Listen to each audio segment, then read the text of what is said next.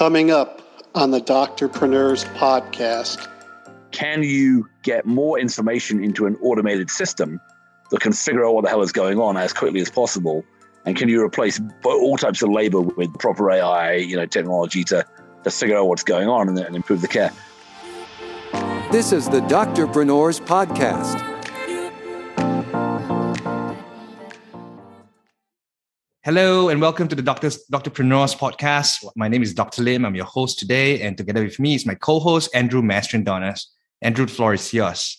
Hey, how you doing, everybody? Welcome again to another exciting podcast. Today we have Matthew Holt, and Matthew, if I miss something or get something incorrect, let me know. But you are the founder of Health 2.0, a series of events and conferences and blogs way back in the ancient days of health tech. Is that about right? I was the co-founder of Health 2.0 with Indu Subaya. We founded it together.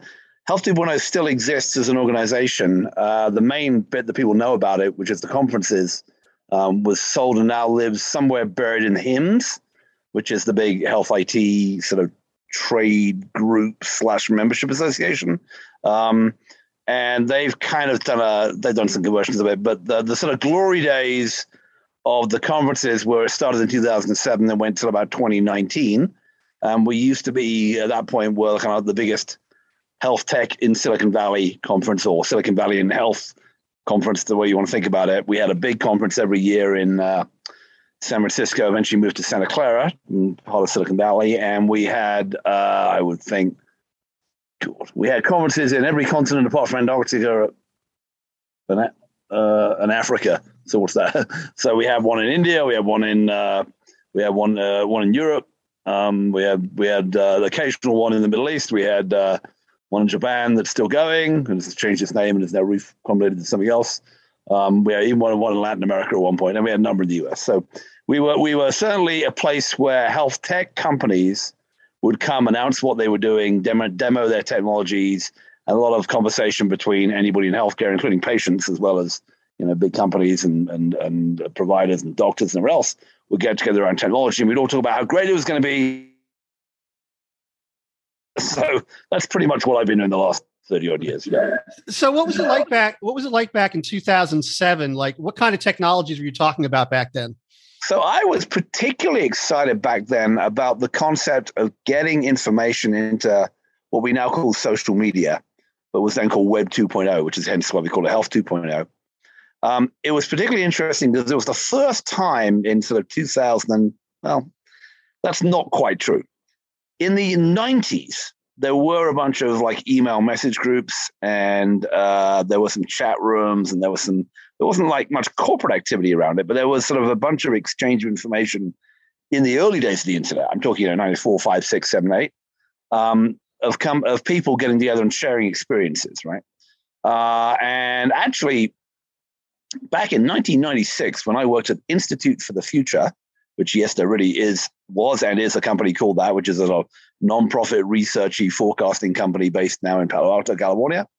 I actually I met a patient who was running one of these cancer listservs, and I took her to a meeting that I was hosting of like a bunch of stuffy health insurers and pharma companies, and had her other. So there already was that idea of patients talking to each other online back in the 90s. But really, it didn't get easy and big until the mid 2000s, late 2000s. And there were companies like, Sermo on the doctor side and Patients Like Me on the patient side, where there was a lot of communication. And I thought we were going to create kind of a new way of figuring out how to do healthcare research. And we would improve the practice of medicine, because instead of people having to have it filter through standard channels, and the New England Journal of Medicine and whatever, people would be exchanging information online, and we would figure out from real world activity what worked and what didn't work. That was a little bit optimistic, but that was, I thought, the most exciting thing early on. And then the other thing that was going on, 2005, 6, 7, 8, 9, 10 onwards, and obviously much, much more now, is that we moved to a couple of different technologies. One was cloud, and one was mobile phones. or I'll rephrase that. We had mobile phones before, but, smartphones with operating systems that allow you to do incredible computing with sensors in them, right?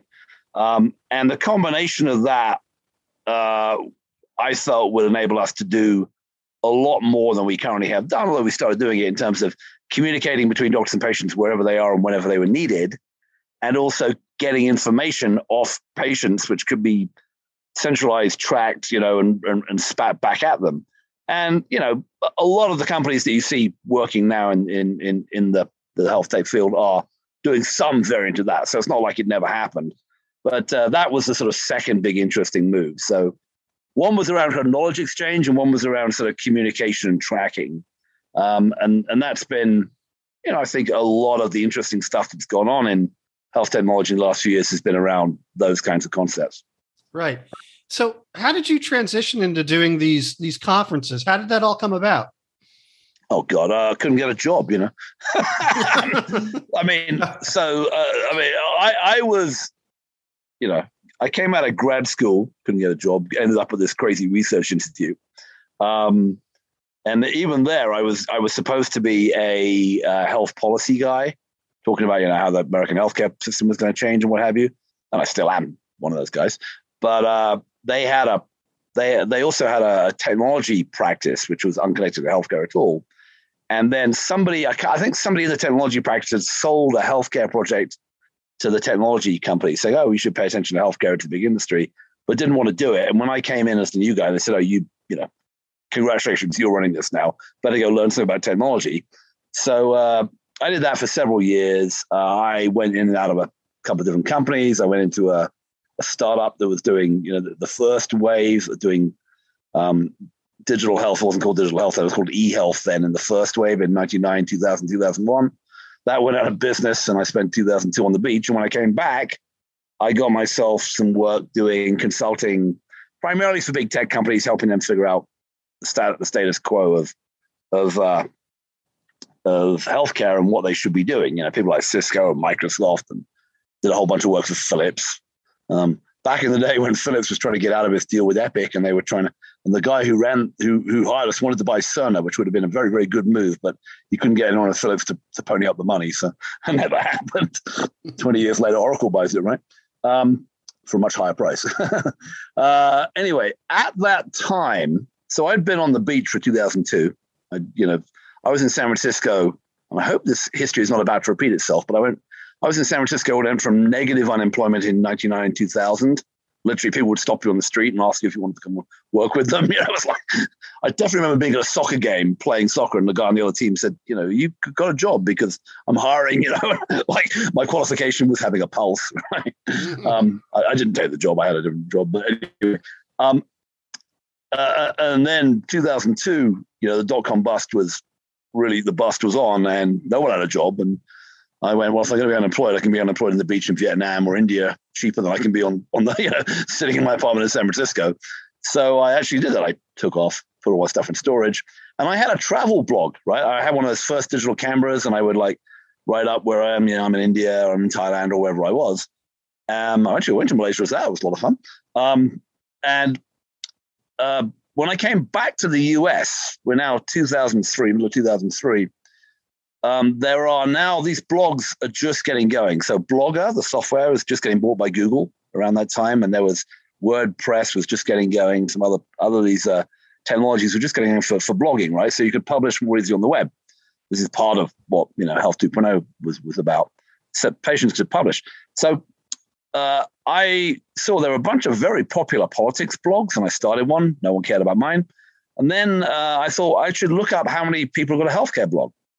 And I actually Googled, went to the domain name for healthcare blog. Somebody owns healthcare blog and has never, ever used it.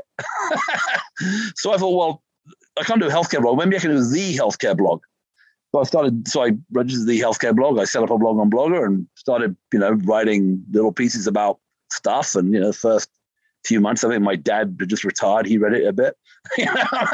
But steadily, little by little, right, people started reading it. And one of the things I started doing was, while I was doing consulting work for these tech companies, is I started looking at there was just a very slow emergence of tech companies who were, like Patients Like Me or Sermo or Within Three. And Steve Case had put some money into a company called Revolution Health.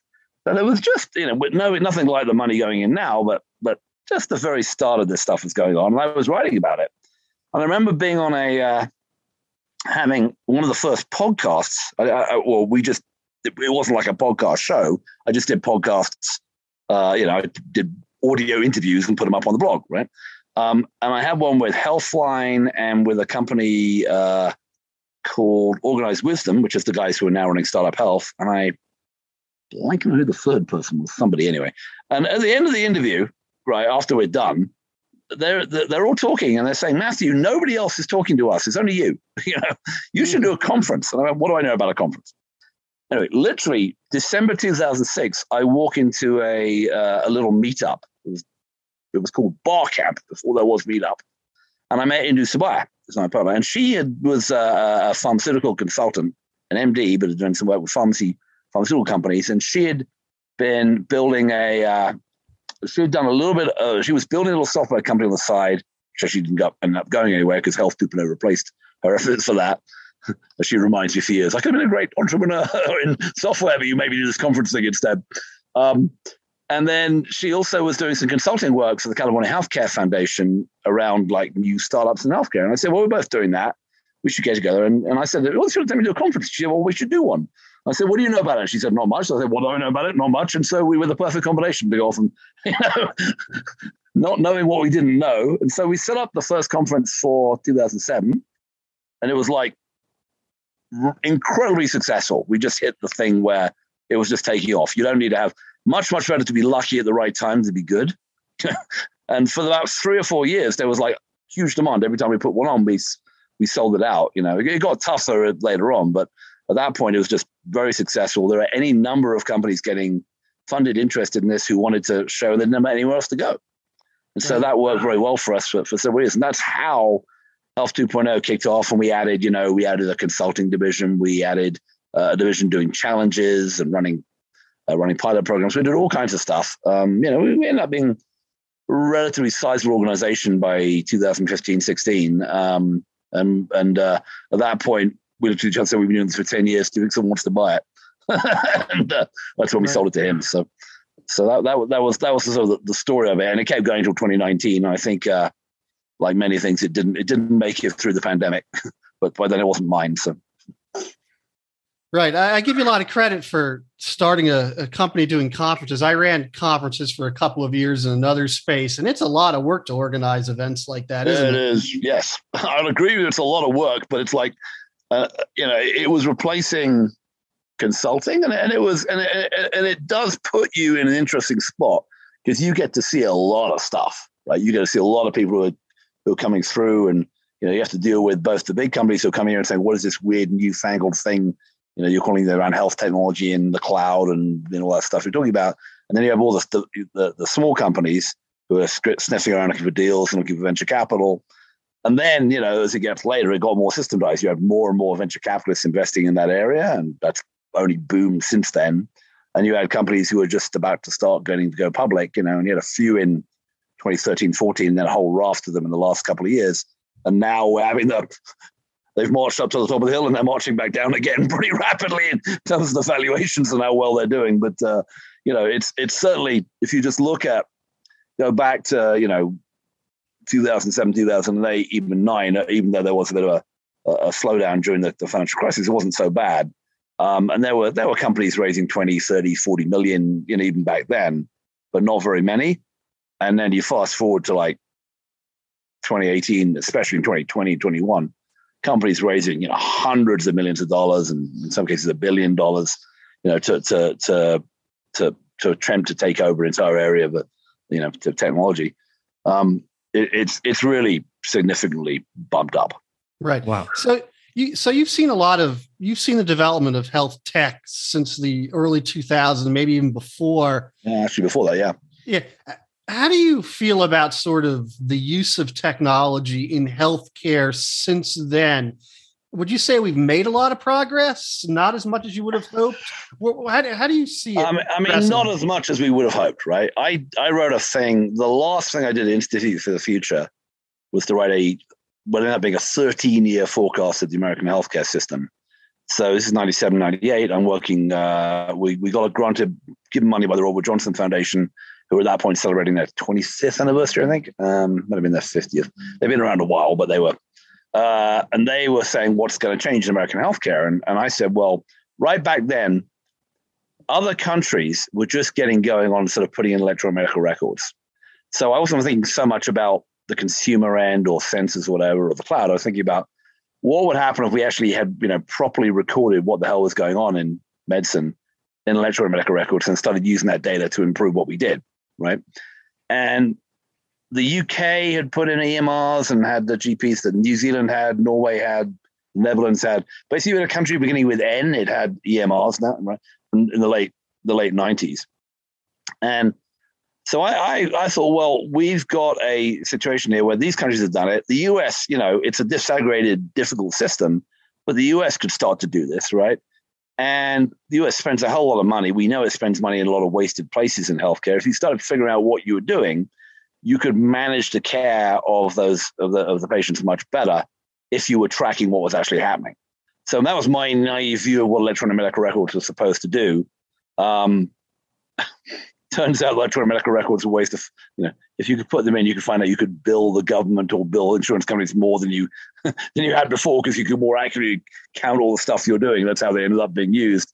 And the sort of improving healthcare and improving population health is a secondary effect that hasn't really happened. But that's what I thought was going to happen. And I thought that would happen I said, you've seen computers come into other industries in the 90s and 80s and 90s. It hasn't really come to healthcare. I think by 2010, we'll have, most people have an electronic medical record.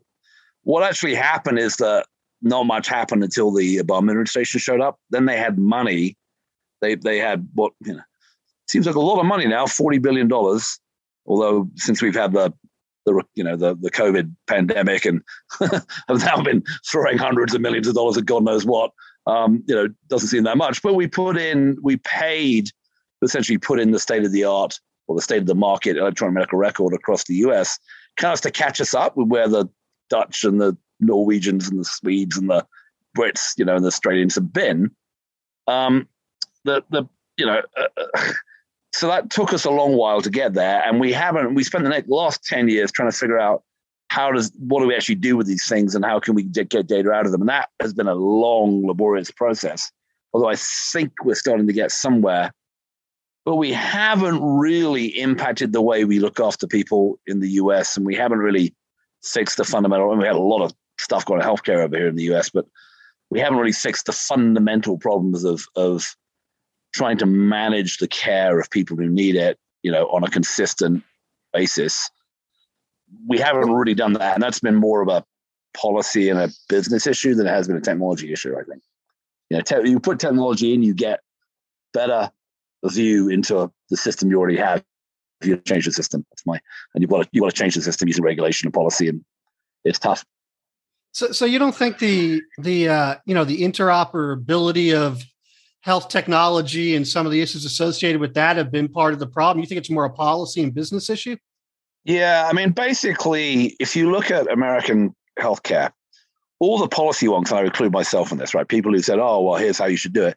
They all looked at Kaiser Permanente and Geisinger, which are the two systems which, include both the insurance company and the medical group and the hospitals together, right?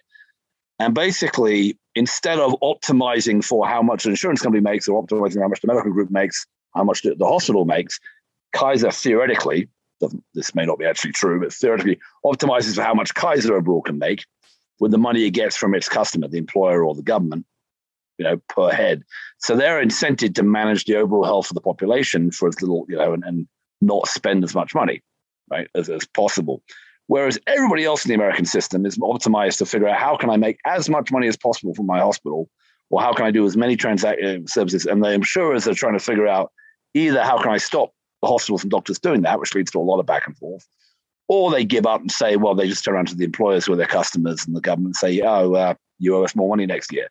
And that's traditionally how the American system has worked. My assumption is till you get everybody into something that looks more like a Kaiser permanency system, the trendy thing we now call it is value-based care. Right. You're not going to get the incentives to change, and people are going to use the technology they have to optimize, what they want to do. And you still have the situation. I mean, literally, I was on a Slack group the other day where a senior healthcare executive got cancer, and then was describing her experience in Florida where she, had the tests, went to the new doctor. The new doctor insisted on running all the tests again, wouldn't take the tests from the old doctor. I mean, all the same stuff we've heard forever, right? Even though that was available electronically, she wouldn't, the new doctor wouldn't accept it. And this kind of thing, unnecessary people feathering their own nests, as opposed to what's the best for the overall system or the patient, has gone on forever. We have more investigative journalists now showing this stuff, like ProPublica and Kaiser Health News and others. But we don't know less of it going on. So I'd say that's the underlying problem, right? There's no real incentive for me to share data with the people down the street if they're my competitors, So it's better, and now we have the government, ONC and CMS telling us, yeah, you have to interoperate, you have to make your data available via APIs and all the rest of it. But they haven't really hung out anybody to dry who's not doing it. Let me give you one example. So the Trump administration, and I'm not the world's greatest fan of the Trump administration. I do. But one thing they did was quite interesting is they believed, that hospitals should be transparent about their pricing. So they've introduced this law that says hospitals should put up their pricing, and put it on the web and make it available. And if you go look at it, it's all over the map. Half of them haven't do it. Half of them do it but hide it from Google. Half of them do it in a way that is impossible for any human to understand, even a machine to understand. And some of them have, have done the right thing. Theoretically, the people who are doing it badly are supposed to get fined $300 a day or something, but it's probably cheaper for them. A, I don't think them actually are being fined. Doesn't seem to be being enforced. And B, It's probably cheaper to pay $300 a day if you're a big hospital and actually go through the reorganization effort of actually putting your data up properly, and then risking the fact that your hospital competitor down the street says, aha, they're getting a better deal out of insurance company ABC. We should undercut them, which is what the data that they're supposed to be putting up there is now. So I think you can argue back and forth, but it's how the system is set up is the problem. Yeah, interoperability doesn't work. The EMRs are hard to use. It's hard to get patients to use technology in their own home. And yes, there's lots of problems with, there are lots of aggressive, youngish patients who want to have more control over their data and want to have a better experience using technology from the healthcare system. And there's a lot of complaints about that. But in general, most patients, they're not storming the barricades. There aren't enough of them storming the barricades to want to change how it's done. So, and just people go, well, that's healthcare. We know it's a shitty experience. What are we going to do? Yeah, there's a lot of that going on. So interesting. So I would blame that rather than the technology itself. Yeah. So what? Go ahead, Dr. Lim. Yeah, Andrew, I'm just going to segue into a different topic. So if you have any more questions on this one, I think you should go ahead first. No, I'm good. Go ahead. Yeah. Looking at the brighter side of things, we are seeing a lot of technology development happening in the healthcare sector. Based on your experience, what are some of the more exciting potential startups or digital healthcare companies that are coming to the market or in the market right now that you think could positively impact the industry? So I think if you're going to go down the path of what will positively impact the industry, I mean, there are probably 3 or 4 main areas. So, and I don't know how far this has gone internationally, but I think within the US, so I would pick the areas as being mental health and access to mental health online and automated mental health online. There's been some hiccups lately, but I think that's one area a lot of money's gone into it. And we know that mental health issues were increased dramatically during the pandemic. Most of us are sitting at home, half of us were getting depressed, half of us were shouting at our kids, half of our kids were shouting back at us, and there are now solutions online where you can find a solution where it's previously been very hard to access that. So I'd say mental health and the ability to use tools and technology. I mean, there's a lot of innovation in mental health. There are people building these digital therapeutics. like video games that improve your mind, and that's an entire. We could fill. My buddy Eugene Marahovich runs a thing called the Digital Therapeutics Podcast, which he interviews. I think he's done 35 or 40 interviews and got another season coming out of people, and most of it's around mental health. There are others, but a lot of it's around sleep and depression and anxiety and all stuff. So I think there's a lot you can do there. And even on that case, we're starting to look at like use of psychedelic drugs and that kind of stuff, which ketamine and stuff. So there's a lot going on there, which is very, very exciting. A lot of that is new. Most of it's really consumer focused because it's not. There are obviously people who are very expensive who have mental health conditions, but it's not a particularly expensive issue compared to like cancer or trauma or what have you. So a lot of people are prepared to pay for this out of pocket. So you're seeing a bit of activity around that as well. So I'd say that's one. The second one, and there are lots of exciting companies in there. I mean, the big ones like Lyra and Headspace Health.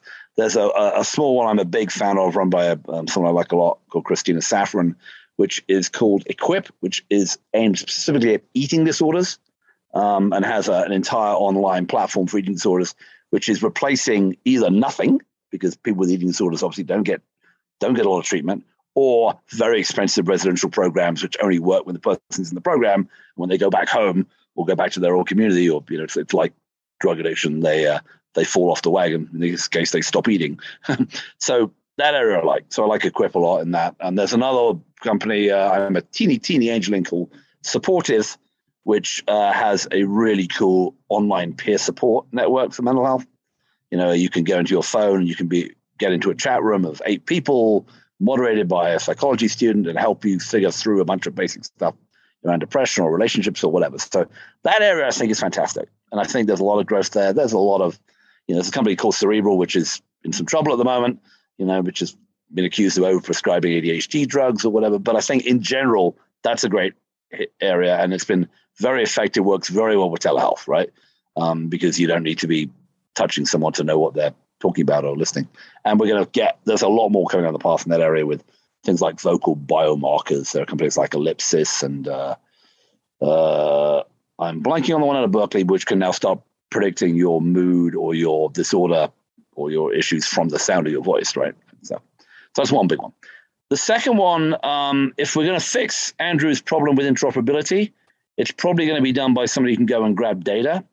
And there are a couple of companies I like a lot in that area, but there's a whole bunch of people doing it. But there's a couple of early stage companies, one called Seqster, Seqster, another one called Pluto Health. I'm very familiar with both the CEOs there.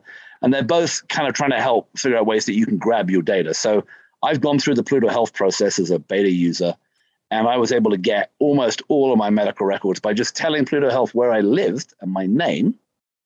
Once they validated it was me, I didn't have to know anything about where I'd been. They went off and found someone on the network. They found every medical interaction. I think every medical interaction I've had since 2000, which I thought was remarkable. They went back on, So that, I think that will kind of mean that although it may not be interesting for the different people who treated me to swap information, I personally might be able to become a hub, and a company like a Pluto Health or a Seqster or many others, there's Pitney Health and others doing this, may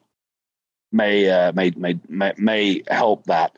And interesting enough, both of those two are kind of using this for the people who really care about your data from past experiences are drug companies when they put you in a clinical trial, because they have to capture that. They need to find out, bring about you. So they're both of those companies are getting funded by, among other people, pharma companies to help them, access the data for patients in clinical trials, the past data for accessing patients in clinical trials more quickly. And then the third area, which I'm very interested in, is sort of remote monitoring and remote management of patients, and even remote care, direct hospital care of patients. So there's a ton of companies. There's actually one from down the road in Singapore, which has now moved to Boston, called Bioformis, which is doing a lot in this area. There's, a gazillion companies doing remote patient monitoring. There's a very interesting company I had at Health 2.0 3 years ago when they were just getting going, and now they have big deals with Mayo and Kaiser and others, called Medically Home, which literally is admitting people to their own home for an inpatient admission. And they put all the technology, they have all the suppliers there, they connect with you. They have a 30-day admission, which is much cheaper than the typical 3 or 4 day hospital admission because they don't have to pay for it. And they probably know more about you than the hospital than when you're in the hospital. And they will get nurses and physical therapists and whomever to your place. And at the moment, it looks like it's cheaper and has better outcomes. I mean, this obviously has to be washed through as it goes to scale, but that kind of thing I think is very interesting. And I actually have a whole spiel and talk about a thing called a continuous clinic, which is the organization that don't really exist yet, but the organizations that will manage people based on how sick they are. Because if you require, you have a rash and you require a quick telehealth visit to get some cream prescribed, that's different than, you have pneumonia and we're going to try and manage you with a combination of drugs and, medical interventions in your home and oxygen and what have you, that you might otherwise be admitted to hospital for. So, and obviously this came up as a big deal during COVID when you didn't want to get people who had COVID and were sick into the hospital when they could, but then you couldn't manage them at home because they didn't have blood, pulse oxes and they didn't have temperatures and you couldn't track them, right? I think there will be a growth of organizations that kind of manage that and start being sort of, location independent. And I call them the continuous clinic because I used to call them the PLICIMO, Patient Location Independent Care Management Organization. And my friend Jessica Dumassa told me that's a completely stupid name. Come up with something better. Actually, she came up with continuous clinic. Most of my good ideas are either Jessica's or induced bias. How do you scale that type of sort of in-home hospital? I mean, you need labor, you need equipment, and how do you keep it cost effective? I mean, this is the big question, right? Because originally you think, well, this thing is going to be more cost effective to put everyone in one place and have all the staff and stuff around them. On the other hand, you don't have the capital cost, right? And the dirty little secret is you're going to put a little bit of labor onto the caregiver, right? There's probably a family member and lay caregiver there as well. And you might be moving some of what I think we're doing, and this is going to be a big deal in healthcare across the world, is that we're trying to split up. We're trying to move costs, labor costs particularly. I mean, you've got some facility costs, which you don't have to deal with in the hospital. But labor costs, you're going to try and break into 3 units, right? One is low-skilled, cheap people who are home aides or even family members who are very cheap because you probably don't pay them, who get to do a bit more than they did before. But probably okay. The second is, can you get better physician care delivered remotely? Can you get a primary care? I don't say primary, but certainly, I mean, primary, but can you get expensive physician care delivered in slices using technology, using telehealth, using whatever, where the physician is very well informed by data coming back from all the sensors and the stuff in the home, and actually makes better decisions, can titrate drugs more quickly and better rather than like the chaos surrounding the hospital once a day or what have you. So can you actually do it better and make these people better faster by having better information supply and dedicated physicians running this? And then the third part, which we don't talk about much, but it's got to be the big deal out of technologies. Can you get more information into an automated system that can figure out what the hell is going on as quickly as possible?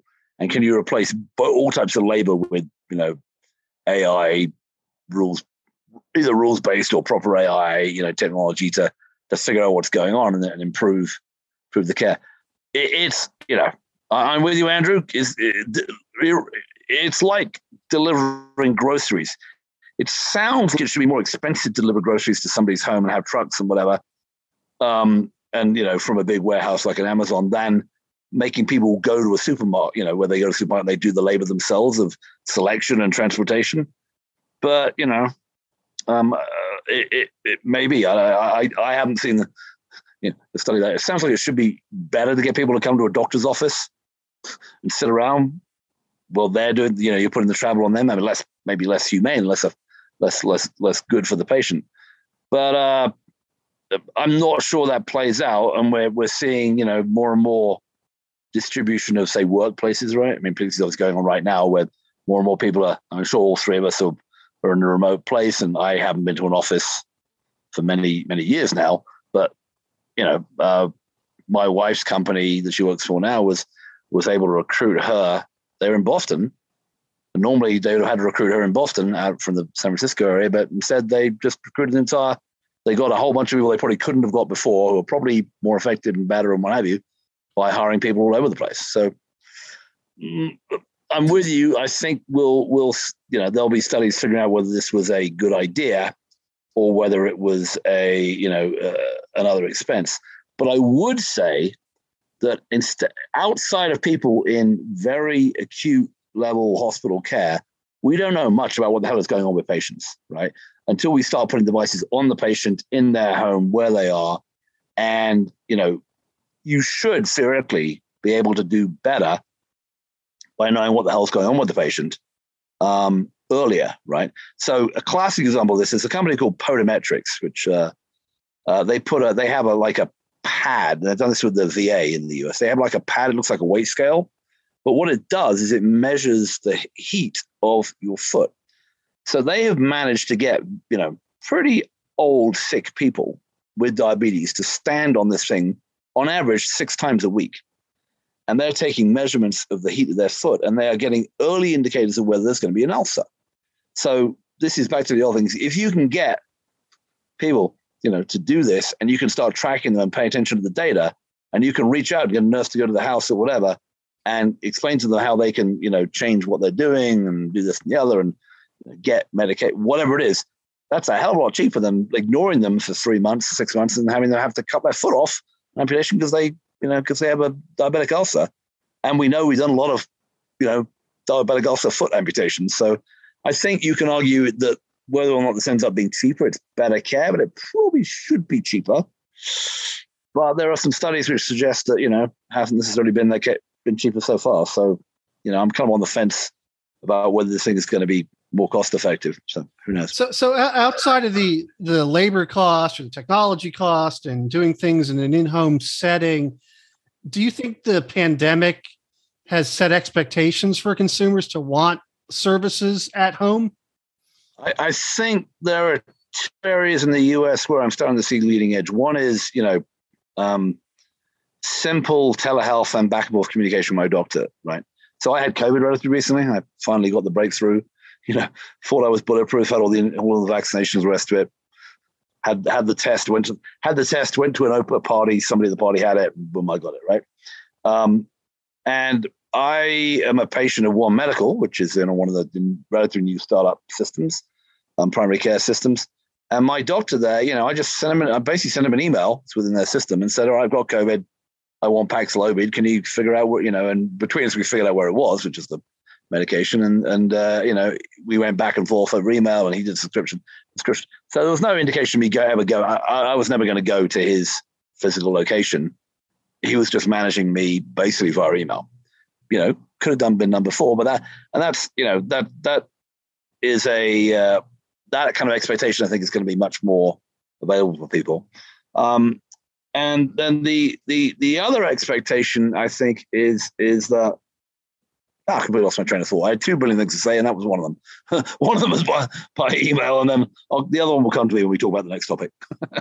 Well, related to that, people are using telehealth and email like you suggested, but then why are companies like Teladoc, a public company whose stock has just gone off the cliff post-pandemic? I bought some a while ago because it had gone down so much I thought it couldn't go down anymore.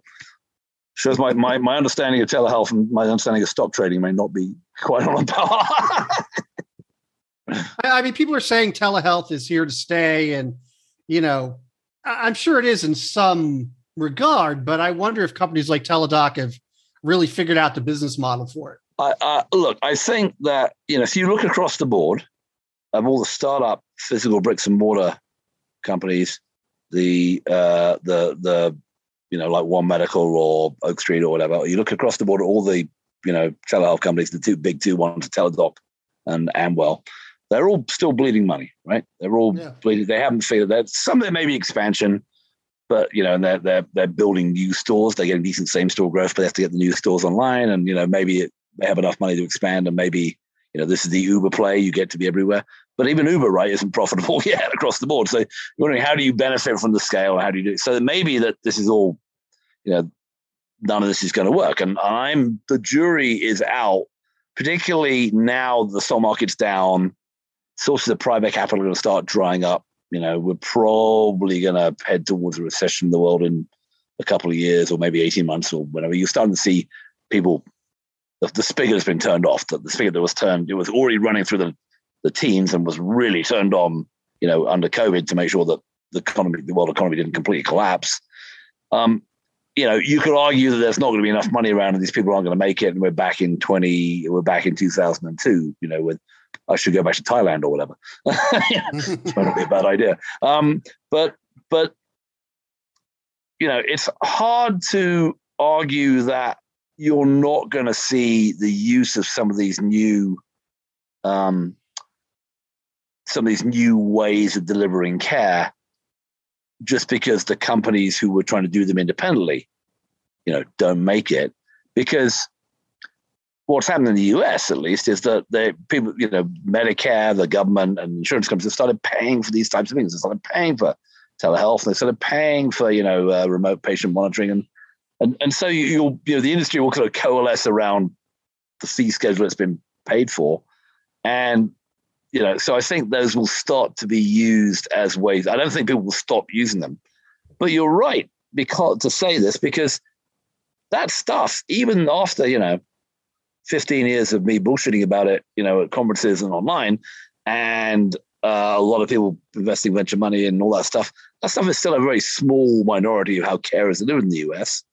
And yes, everyone went on the telehealth, basically using, it wasn't even telehealth, it was telephone care in March 2020, because they had to, because every doctor's office was closed and you couldn't get to one because everyone was terrified of COVID. But steadily, people have gone back to the old way of doing things, and the rates of use of telehealth, it's way, way higher than it was in February 2020, but it's nowhere near where it was in May 2020. Right. So you could argue that it'd be a slow change, and I would always take it back to the fact of how do people get paid? Well, not only do you get paid for seeing a patient in front of you, it comes in, probably a bit more than you get paid over telehealth. But when they're in front of you and your fiscal interest is in figuring out more stuff to do with them, you can do a lot more to figure out what else you can do to them, including admitting them to the hospital, than if they're just on a telehealth visit. So, it's still in the interest of most American healthcare people in the system to do more to their patients, right? You can still argue that a third of surgeries are necessary. You can still argue that, a significant amount of hospital admissions are unnecessary. And we know that the biggest hospital systems, the big, you take out Kaiser and Geisinger, you think about the big Catholic systems like Ascension. I mean, Ascension was quoted in earlier this year as saying that they're still at 90+% fee for service, getting paid for transactions. And that's in their interest. So, it's going to be tough for them to think about what would be the most efficient way to deliver care to a population when their goal is to fill those beds and get more surgery going. And in fact, if you look at the big hospital systems in the US, where most of the healthcare money is spent, the problems they had during March through to whenever it was the first big wave, March through to kind of the end of the summer. Yeah, they had to deal with a lot of converting all of their wards to ICU wards and all the rest of it. But their main financial problems were they had to stop operating. They had to stop doing orthopedic surgery and neurosurgery and cardiology, all that stuff had to stop, right? So because they didn't have the capacity to do it and because people couldn't come in, the people were scared of COVID. And as soon as that started getting back to normal, their financial situation recovered. So you have a system in the US and to some extent other countries, certainly in the US, which is predicated on big hospital systems, institutions doing a lot of stuff to people, kind of whether they need it or not. So I'm, the difficulty is that you have to wave a magic wand primarily at Congress to say, we're going to pay the healthcare system in a whole different way. And of course, Congress gets massively influenced by the actors in the healthcare system who don't really want things to change because things in general are okay. And by the way, be completely cynical about it. When COVID happened, right, and the government put on the spigot and started paying people to stay home and started paying businesses to not fire their employees and all the rest of it. There was in the CARES Act, there was a whole bunch of money for hospitals. And many of these big hospital systems have run up massive cash reserves in the last decade or so. I mean, Ascension's, I think, is over $25 billion. Mayo is at like $12 billion. I mean, huge amounts of money.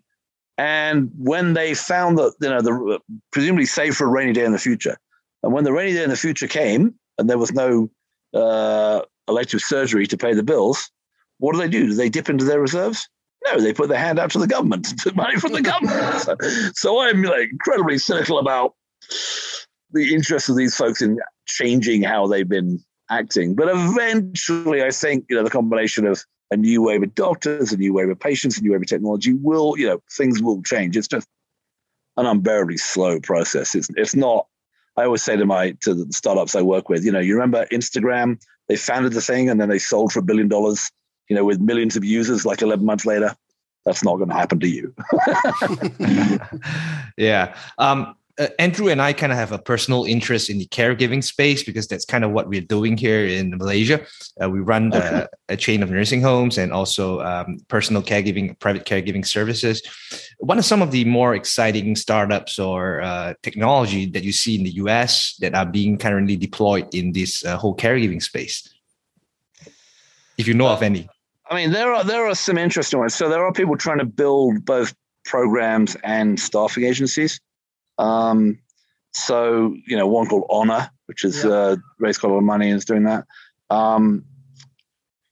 There are,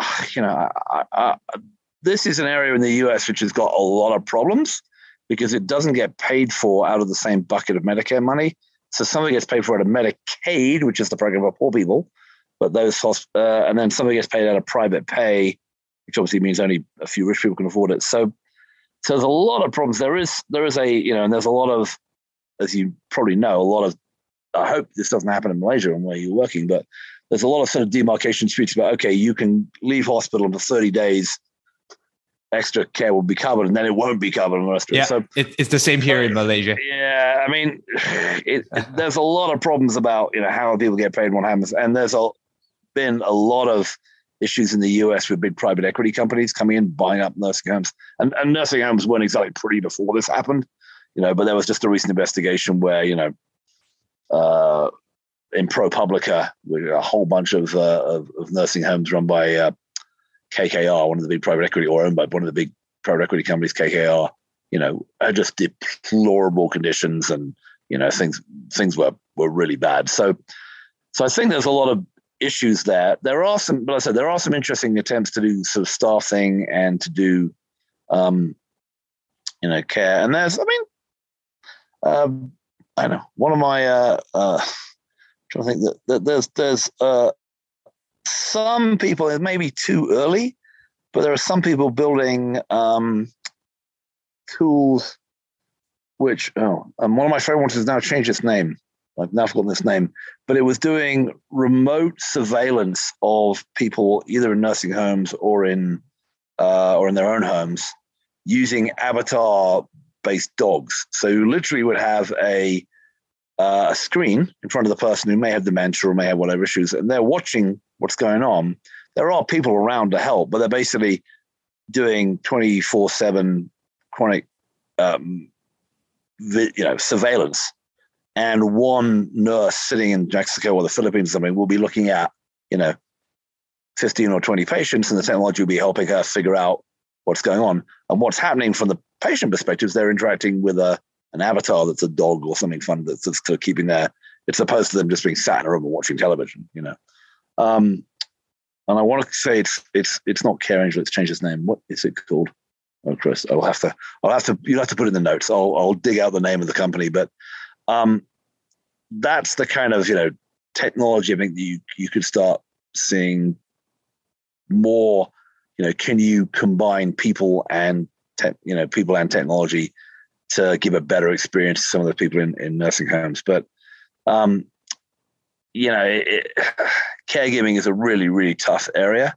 My friend Alexander Drain, has got a company called Archangels, which is trying to sort of help quantify the level of pain and suffering that caregivers are going through. And she's working now with some states and some Blues plans to but it's more, that's not really a solution, technology solution per se. It's more like trying to bring attention to the issue and getting people to figure out getting caregivers who may not even realize they are caregivers to understand what's going on with them, because caregivers themselves, especially lay caregivers, have got tremendous rates of things like suicide, depression, whatever, because they're having a terrible time, right? And obviously, often they can't work because they have to look after somebody, and so I think there's a lot in that space which can be done. But again, I don't have any great answers for you there. I'm afraid it's a tough one, and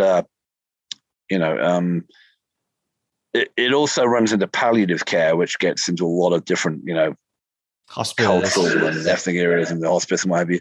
I'm seeing some people trying to start palliative care companies, and there are hospice companies.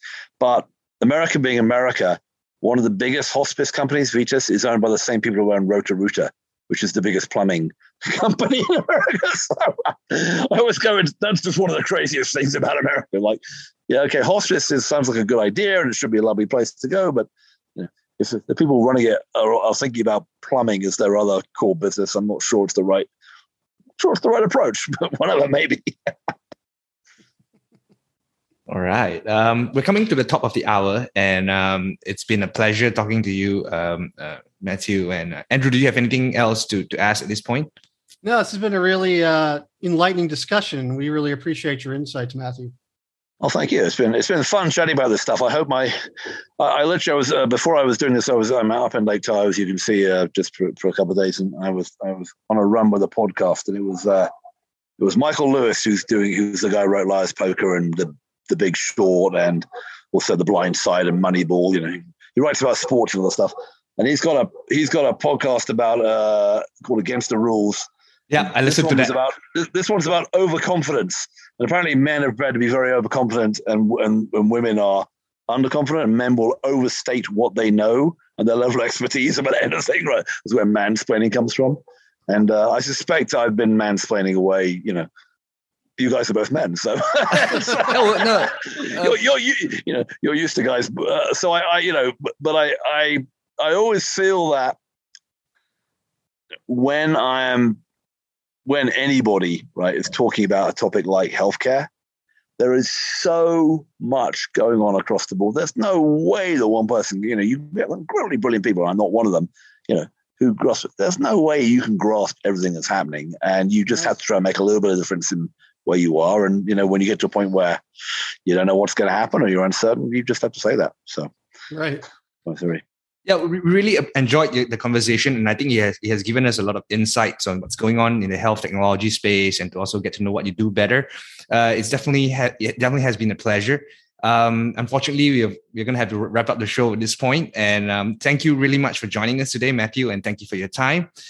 We hope to talk to you soon about some updates in the health technology space. Well, James, it's been a pleasure. Thanks a lot. All right, thank you very much. Take care. This is the Drpreneurs Podcast.